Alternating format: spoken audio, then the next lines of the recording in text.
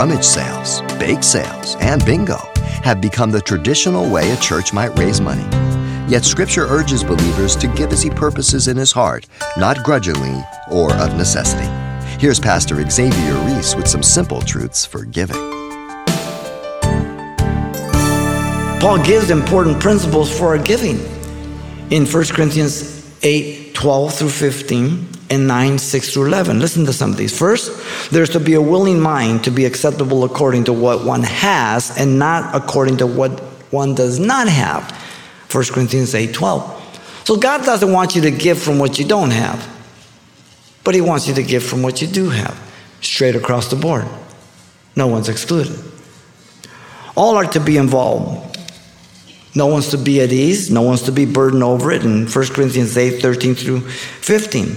And he illustrates it by the gathering of manna. Those that wanted to gather more had brought it overnight, right? So he emphasizes equality when it comes to our giving to God, as God has blessed us. The principle of the two mites of the widow. She gave of what it cost to live. The rich, what they gave was of their abundance. It didn't cost them anything. So God looks at not only how much, but what and how. God's spiritual principles also are not to be used to motivate people carnally. In 2 Corinthians 9:6 it says, he who sows sparingly will also reap sparingly, and he who sows bountifully will also reap bountifully. And there are Christians and churches and radio programs and TV will say, listen, if you give one, God will give you 10. That's a lie. That's carnal people motivating carnal people to get carnal money.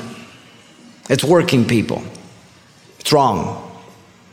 Also, each one is to be giving as he purposes in his heart, not grudgingly or of a necessity, for God loves a cheerful giver. The faithfulness of God, listen, and God is able to make all grace abound towards you, that you always having all sufficiency in all things may have an abundance for every good work. 2 Corinthians 9:8 and 9. The word there, sufficiency, is a Stoic word, which means that you are a steward, a good steward. So what you have, you're frugal, you invest, you keep something for a rainy day, and you're always benevolent, helping somebody, and no one ever has to take care of you. Wow.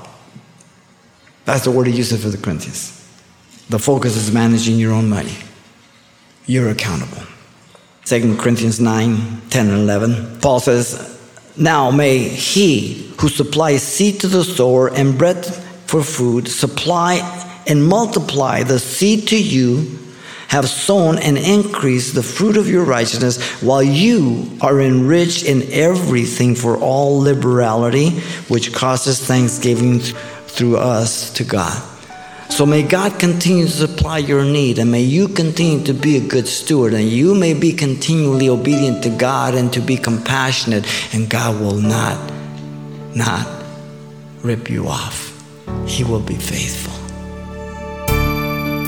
You've been listening to Simple Truths with Pastor Xavier Reese, a daily devotional of the enriching and precious truths found in God's Word. We're glad you joined us and want to mention that today's message, as always, is available on CD for anyone who gets in touch. To make your request, give us a call at 800-651-8352. That's 800-651-8352. Or write us at Simple Truths, 2200 East Colorado Boulevard, Pasadena, California, 91107. Or visit our website, CalvaryChapelPasadena.com.